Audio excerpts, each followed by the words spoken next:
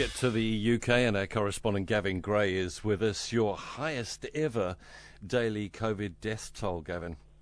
Yes, I'm afraid so. 1,564 people have died in a single day, and that's within 28 days of a positive COVID test. So that figure, the biggest reported in a single day since the pandemic began, and the total now, 84,770 nearly. Now, that's on the measure of the count that it's anyone who's been infected with COVID within 28 days of dying. However, if you use another measure of the counting the number of dead, and you look at really all those where COVID is mentioned on death certificates, for instance, you actually reach 100,000, another grim milestone. The only slight positive and good news is that once again the number of cases is coming down. But here is the rub. It takes about 2 to 3 weeks before you see an infection be registered in both the hospital or as a death often. And so consequently, we are now going to see a spike from Christmas because of those people that got together then. The news is grim. Yeah, I was following the numbers in the wake of Christmas, and as you say, Gavin, it was like a 2-week lag, wasn't it, when it hit that peak of 68,000 or something, but then came back quite quickly to, I think yesterday they were looking at 42,000. I don't mean to be dismissing it. Only 42,000. But what I'm saying is it came down quite sharply as well as going up quite sharply. Yes, so for the last couple of days, the figure has been below the 60,000 cases per day. And so, yes, relatively good news. You do have to cling on to these things of good news, but everyone is saying it's going to get worse before it gets better, and there's pressure on the Prime Minister, therefore, to increase the severity of the lockdown measures. Scotland had announced additional measures today. Well, Boris says they're working, though, or starting to. Yes, he says they're starting to work, but no mistake, as the death toll rises, the pressure on him and the pressure on his government to act will be even greater, particularly when they are saying it's going to continue to go up, on a daily basis it's going to go up as well.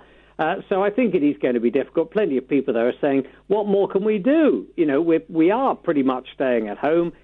We are pretty much working from home as a nation. Lots of businesses shut.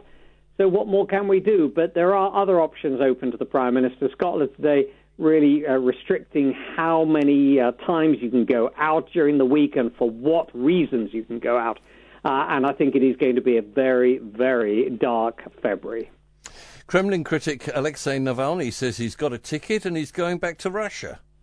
Yes, which some might consider brave, others foolhardy, but he says he's got to do it. He said, and I quote, "Russia is my country, Moscow is my city, and I miss it." Now, you'll remember he is a staunch critic of Vladimir Putin, and he collapsed on an internal flight within Russia last August.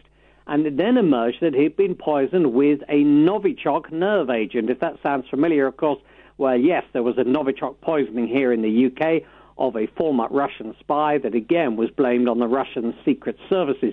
Indeed, investigative journalists say that Russian intelligence carried out the attack on Alexander Navalny as well. Anyway, earlier in the week, the Russian authorities had said that he must report to an office in Moscow or go to jail for violating conditions of an earlier conviction for embezzlement, a conviction and an accusation he strenuously denies.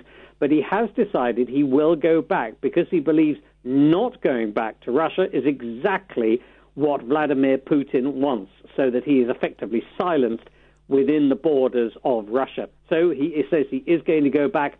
And again, all the claims made by the Europeans as regard to his treatment after the poisoning with Novichok being disputed by Russia. Bit of a cold snap in Spain, minus 25 there? Yeah, it's been pretty cold here, but nothing like Spain. Spain has had its coldest night for at least 20 years, minus 25 Celsius. That's minus 13 Fahrenheit in old money. And that was noted in the mountains east of Madrid. At least 7 people have died due to this weather. In fact, 2 of them were homeless people from Barcelona.